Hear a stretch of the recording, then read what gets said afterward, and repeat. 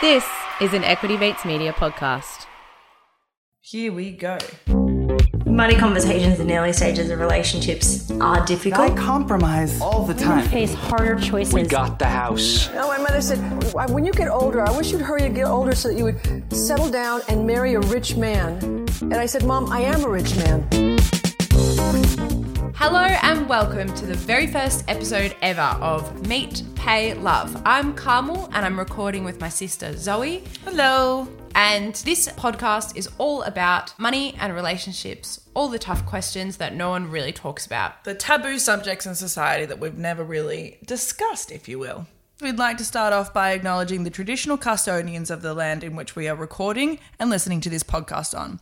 We want to acknowledge the elders, past, present and emerging. So I'm Carmel, I'm 26, I'm a lawyer in the area of property law. I'm in a 4-year relationship with my partner. We own a house together and we have a little dog. And I am Zoe. I'm Carmel's little sister. I'm 24 years old. I work in digital marketing. I've been with my partner for, I think, about 2 years now, and we've been living together for 6 months. We kind of moved in because of the COVID situation. And we adopted a little kitten. His name is Dumpling. So you can tell maybe from our little introductions that we are not financial experts. Not at all. And we're not relationship experts. Not at all. But what we are going to do during this podcast is throw over the tough questions to people who are experts in these areas. So have you ever wondered, you wanted to buy a house with your partner, but one of you has a lot more in savings than the other? Or when's a good time to join a bank account or move in together? Who pays for what during the course of a relationship? Who pays for the check at the start and who pays for the divorce at the end? What are some red flags to look out for that you should say, no, I'm not dating you anymore? Not interested. So the reason we wanted to start this podcast is because 1 in 5 relationships end because of money issues. And I think for both Carmel and I, we started having a few chats with our friendship groups about money and that sort of stuff. And we've realised that a lot of it is not really talked about. And as soon as I started bringing up the questions of, hey, do you guys invest much? Or, hey, does one of you in the relationship pay for the rent more than the other if one earns more than the other? And my friends all started saying, oh my gosh, yes, I want to talk about this, but we've never really done it. And it seems to be more common amongst my male friends that they might have an inbox that they discuss their stock picks, or I've seen on the Equity Mates Facebook page that a lot of my guy friends are in it, but not necessarily my girlfriends. Yeah, and with my friendship group, I guess we're a bit more... don't have as much disposable income going around. We're either casual workers, part-time workers, or just starting our full-time career. And I used to bring up the conversation of money and walk away from it being like, oh, I shouldn't have said that. You might feel a bit guilty. embarrassed. Yeah, a bit embarrassed, a bit guilty, when really we should be regulating the conversation and normalising it within our friendship groups.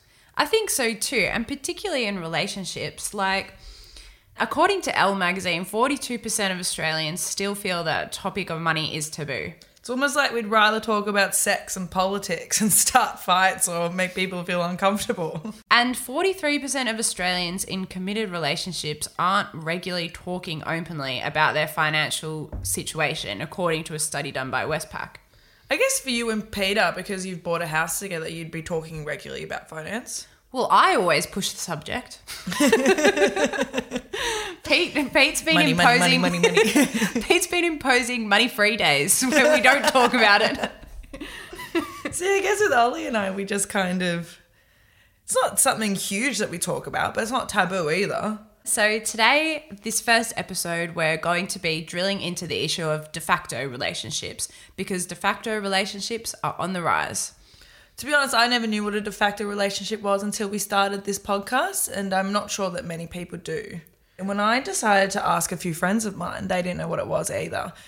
We've recorded what they've said, and here we are. Hi, my name's Wendy. I'm a doctor. We've been dating for almost 2 years. My name's Jake. I'm a psychology student, just graduated, and we've been dating for what Wendy said. So as far as I understand what a de facto relationship is, it's you're living together for a certain amount of time. It's a like monogamous relationship, and you live together, you slam, like, and I guess you support each other financially. Yeah, I wasn't too concerned about being in a de facto relationship. The only thing is because Jake is looking for a full-time job, and so I was just wondering if it would affect his Centrelink payments. I didn't really think about being a de facto relationship before I moved in. I mean, I'm pretty relaxed. I just sort of go into it, just hoping for the best, not really thinking about too much. I'm just living with my best friend. God, they're good. Thank you, Wendy and Jake, for being a part of this, our very first episode.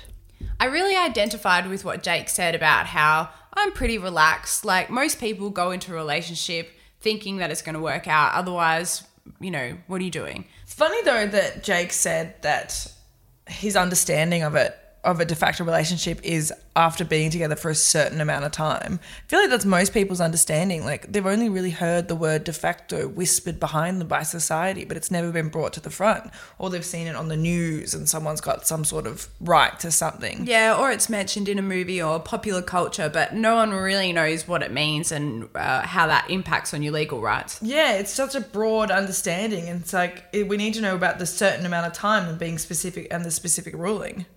So now we're going to throw to an interview. We're really, really lucky and excited to have Satbir Singh. He's a senior family lawyer from Coulter Roach. He practices in Geelong and Melbourne, and he is an expert in this area. He's been a finalist in the Australian 30 Under 30 Awards, and he's also been recognised as a rising star in the Doyle's Guide for his work in family law. Can we start off by, if you can explain for us, what is a de facto relationship? That's a very good question, Carmel, because a lot of people don't realise what a de facto relationship is, and it's quite often a term used by lawyers and academics, and a lot of people don't realise it applies to them. Loosely speaking, a de facto relationship is a relationship of a period of about 2 years of cohabitation. So when you're living together for 2 years, you're technically classified as being in a de facto relationship. It's an important term to know because your legal rights change when you're in a de facto relationship, and you're no longer loosely considered a boyfriend and girlfriend, but you're considered de factos. Is it only living together that you can be a de facto relationship, or can you be together for like a couple years? That is an excellent question, and that is one where a lot of case law has been written and a lot of people have had a lot of arguments about. There have been a number of cases where people have been considered to be in a de facto relationship for a period of less than 2 years living together. And what often changes that is if you have children, if you show a commitment to one another financially, you no longer have separate bank accounts, but you then intermingle your finances. Conversely, there have been people who have lived together for more than 2 years. However, the question often arises, what does live together mean? There's been some cases recently over the last 10 years where people never live together. And what they do is they quite often stay over at people's houses, which may ring a bell to a lot of your listeners because that's what a lot of people do. And in those circumstances, how do you know when someone's in a de facto relationship? Yeah, so my partner and I have been together for 2 years. We've only lived together for the last 6 months. But the first year and a half, I basically lived at his house anyway. So, would that be considered a de facto? To what extent would I have to have paid for bills for us to be in a de facto relationship? Well, living together is only one element of it. What we'd look at as lawyers and what judicial officers look at is to what extent you are no longer living separately. And living doesn't just simply mean your residential arrangements, but looks at your finances, who is paying bills, who is paying rent, whether that was a joint expense, whether you were staying in the same bedroom, and whether when you went out to dinner, you both paid equally or one person paid for the other person. So it's not, living together doesn't strictly refer to staying in the same home, but it really just depends on how you go about living your life. It's interesting, I didn't know that. Would it be like groceries as well? Who paid for groceries that we're all eating?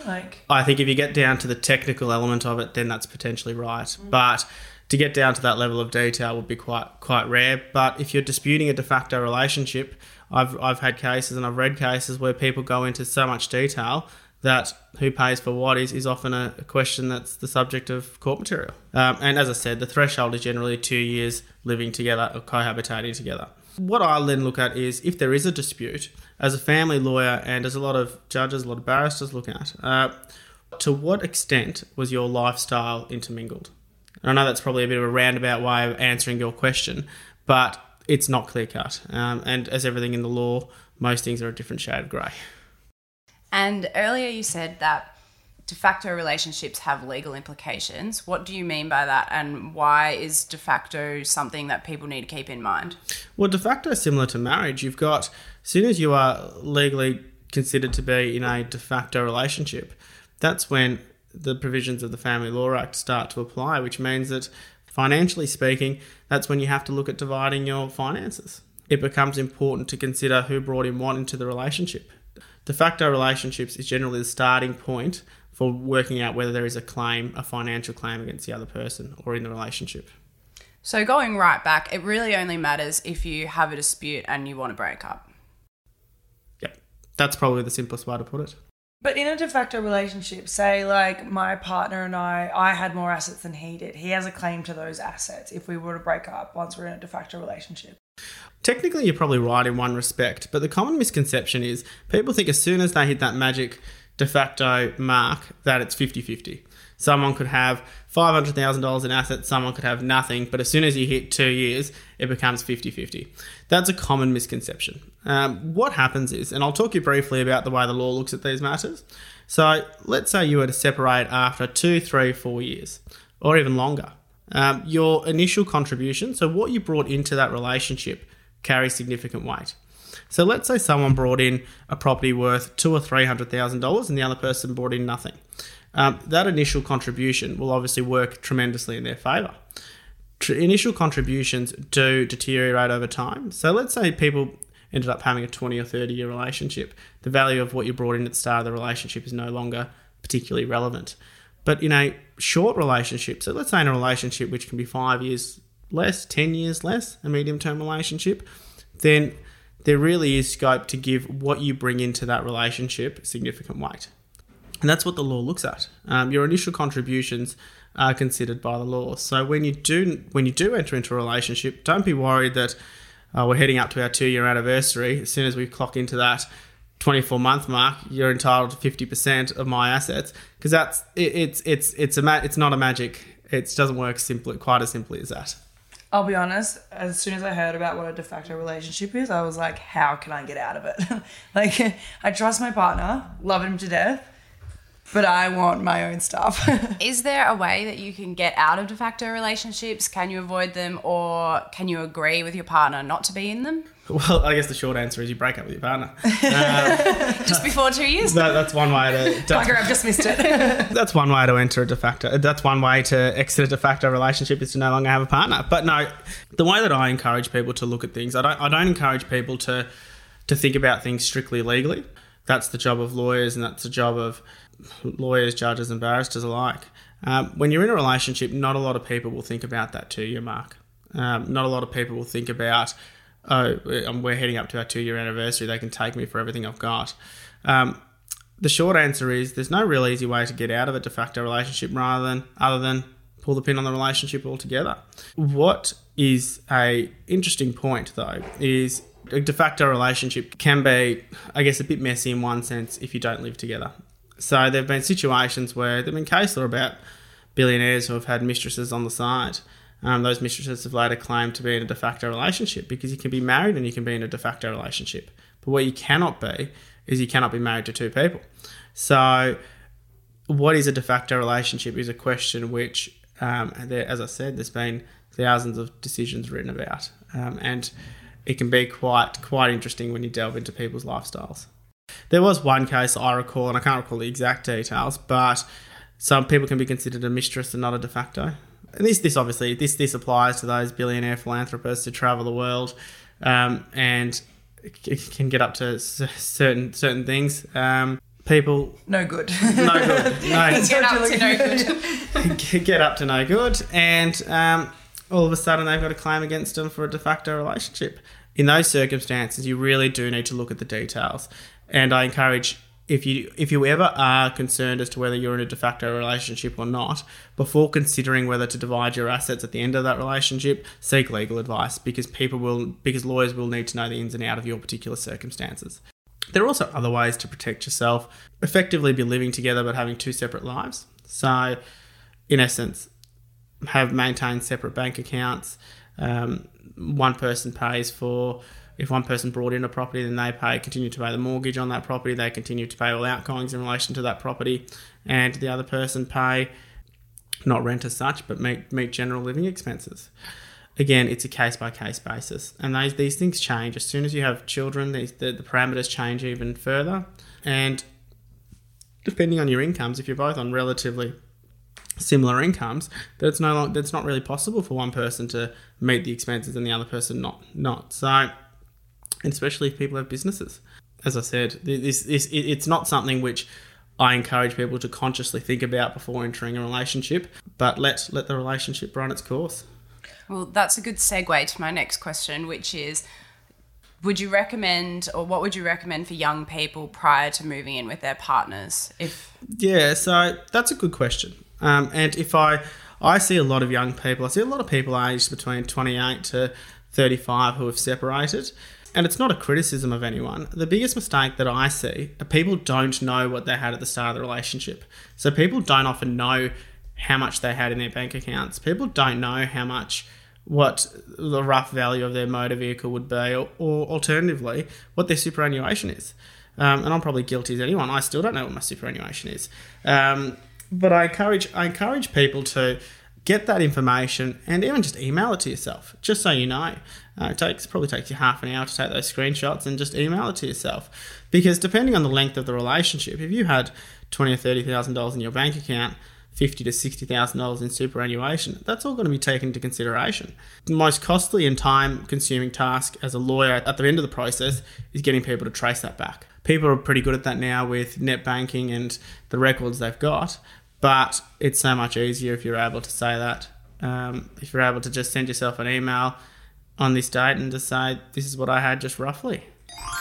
You're listening to Meet, Pay, Love with Carmel and Zoe, where we talk all things money and relationships. We're going to pause here and hear a message from our sponsors. We should just quickly clarify, for the purposes of your role, what do you consider a short-term relationship, what do you consider mid-term, and what do you consider long? That's the $1 million question. No, it seems like family law's full of these questions. Yeah. Family law's like, I'm not sure. It depends. It depends. Yeah, I think the law in general is all shades of grey. Loosely speaking, I would say 5 years time, 5 years less is a short relationship. Anything less than 10 years is probably considered medium term. Anything more than 10, you're probably heading into the long term territory. But I will say this, in relation to family law and in relation to the law in general, it's not a science. It's really not a science. Everything's based on percentages, and it's based on you would be very surprised the situations people find themselves in. And that's not just in the way they manage their finances, that's in the way they manage their parenting and their children's arrangements. So that's why family law is not a science. And there's lots of little things which can trigger a division either way. I heard a rumour, and it might be incorrect, but can you be in a de facto relationship if you're not in a romantic or sexual relationship, or is it only romantic relationships? It'd be an interesting de facto relationship if it wasn't a romantic or a sexual relationship, but that's a good question. I would say that one of the hallmarks and one of the I guess characteristics of a de facto relationship is that you are, I guess, sharing a bed, sharing a life. It's very difficult to be sharing a life. Romantic is a bit of a subjective word, because one party could say that your relationship is romantic and the other party may say it's not romantic. So romantic is a bit of a subjective word. I would say that you would have to be you would have to have a level of love either way to be considered a de facto relationship. But I've often had these arguments where, and again, going back to the fact that family law is all shades of grey, where people say that their relationship ended 10 years ago, when they've been living together for 10 years. Extraordinarily difficult to prove. It quite often happens, especially in the longer relationships, that, and this applies with marriages as well, when you're trying to isolate a date of separation. Two people can be living together 20 years, but they might say, 10 years ago, our relationship actually ended because we started sleeping in separate bedrooms. We set up separate bank accounts, but it was just easier to stay in the same house. It makes the process a little bit more difficult because you have to try and, if that's consented to, great, then you can go back and look at what the reality was at the time everyone says separation occurred. But if that's not conceded, then you have to try and prove that that's when you separated. And it becomes, as you can imagine, you then have to go through people's lifestyles. Again, most people don't even know when the start of their de facto relationship would be.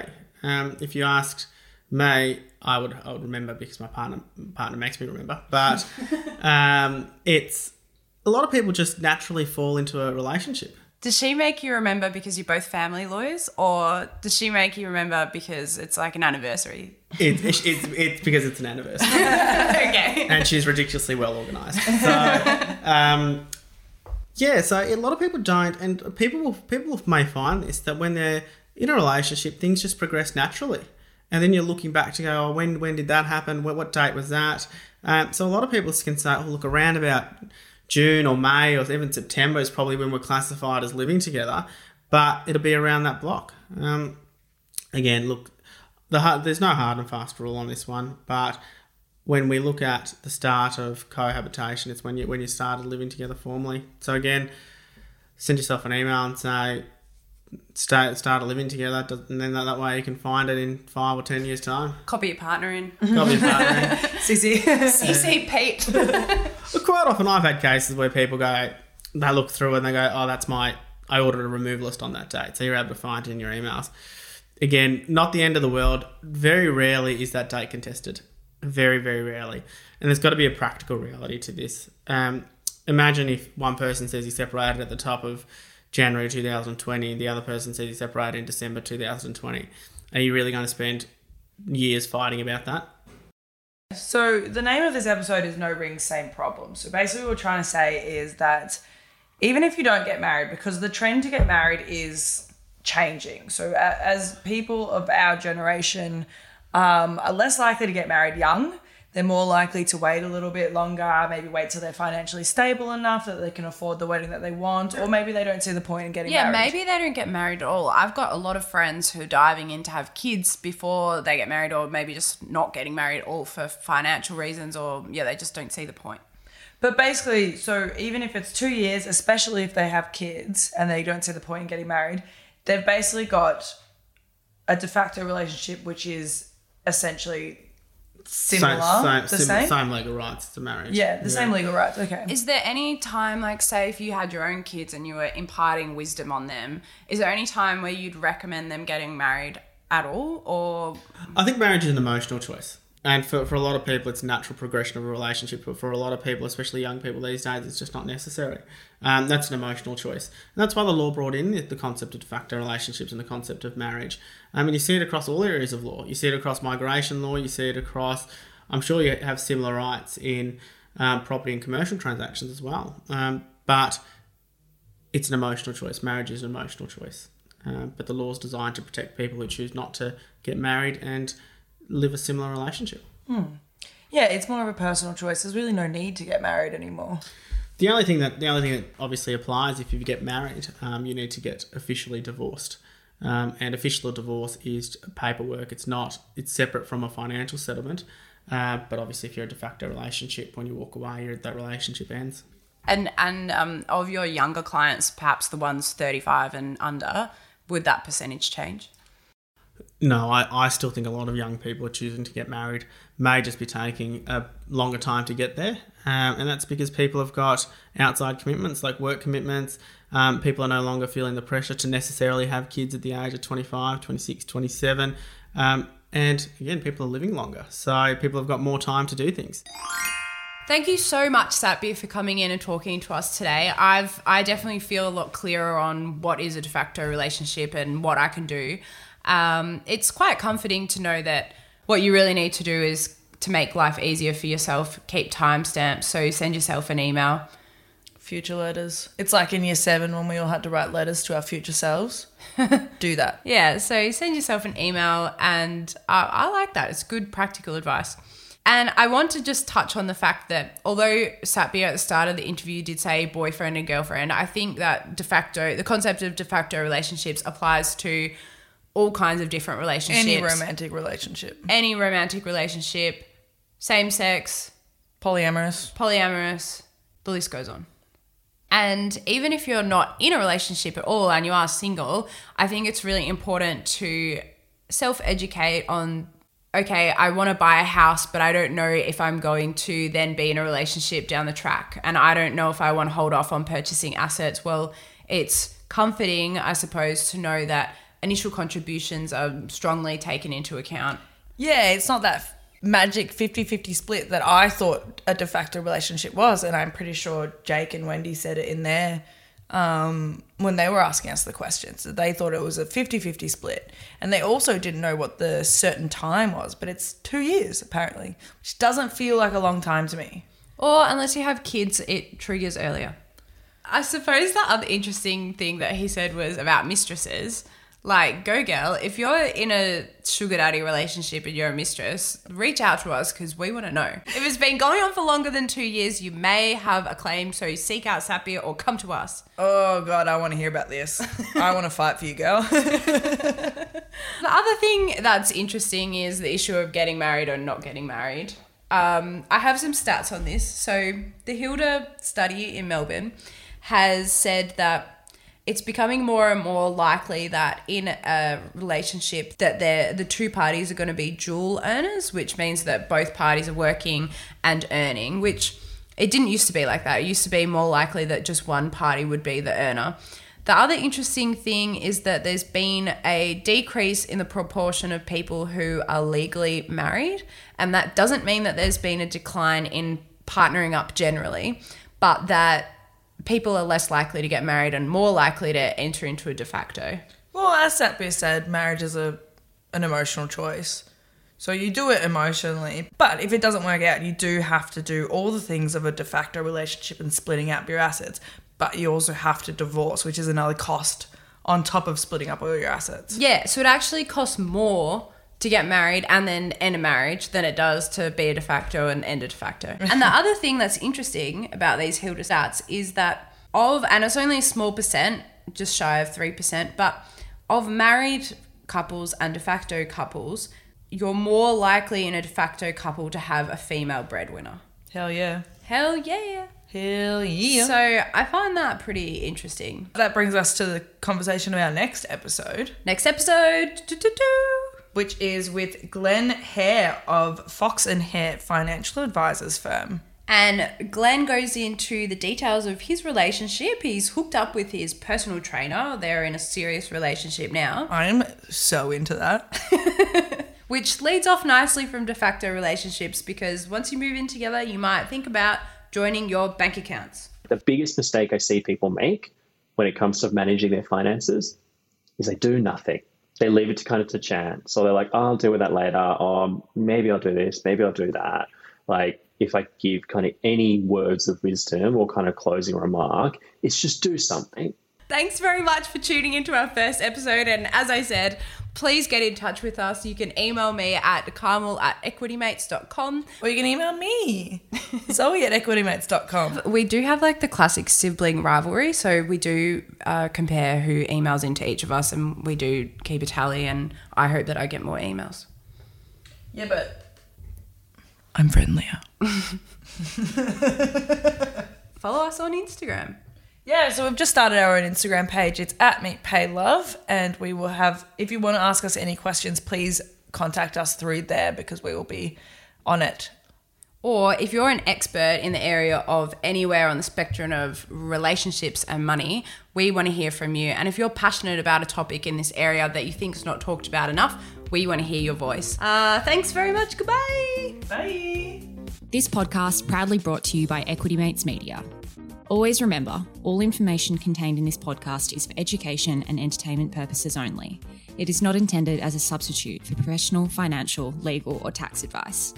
The hosts of Equity Mates are not financial professionals and are not aware of your personal financial circumstances. Before making any financial decisions, you should read the product disclosure statement and, if necessary, consult a licensed financial professional.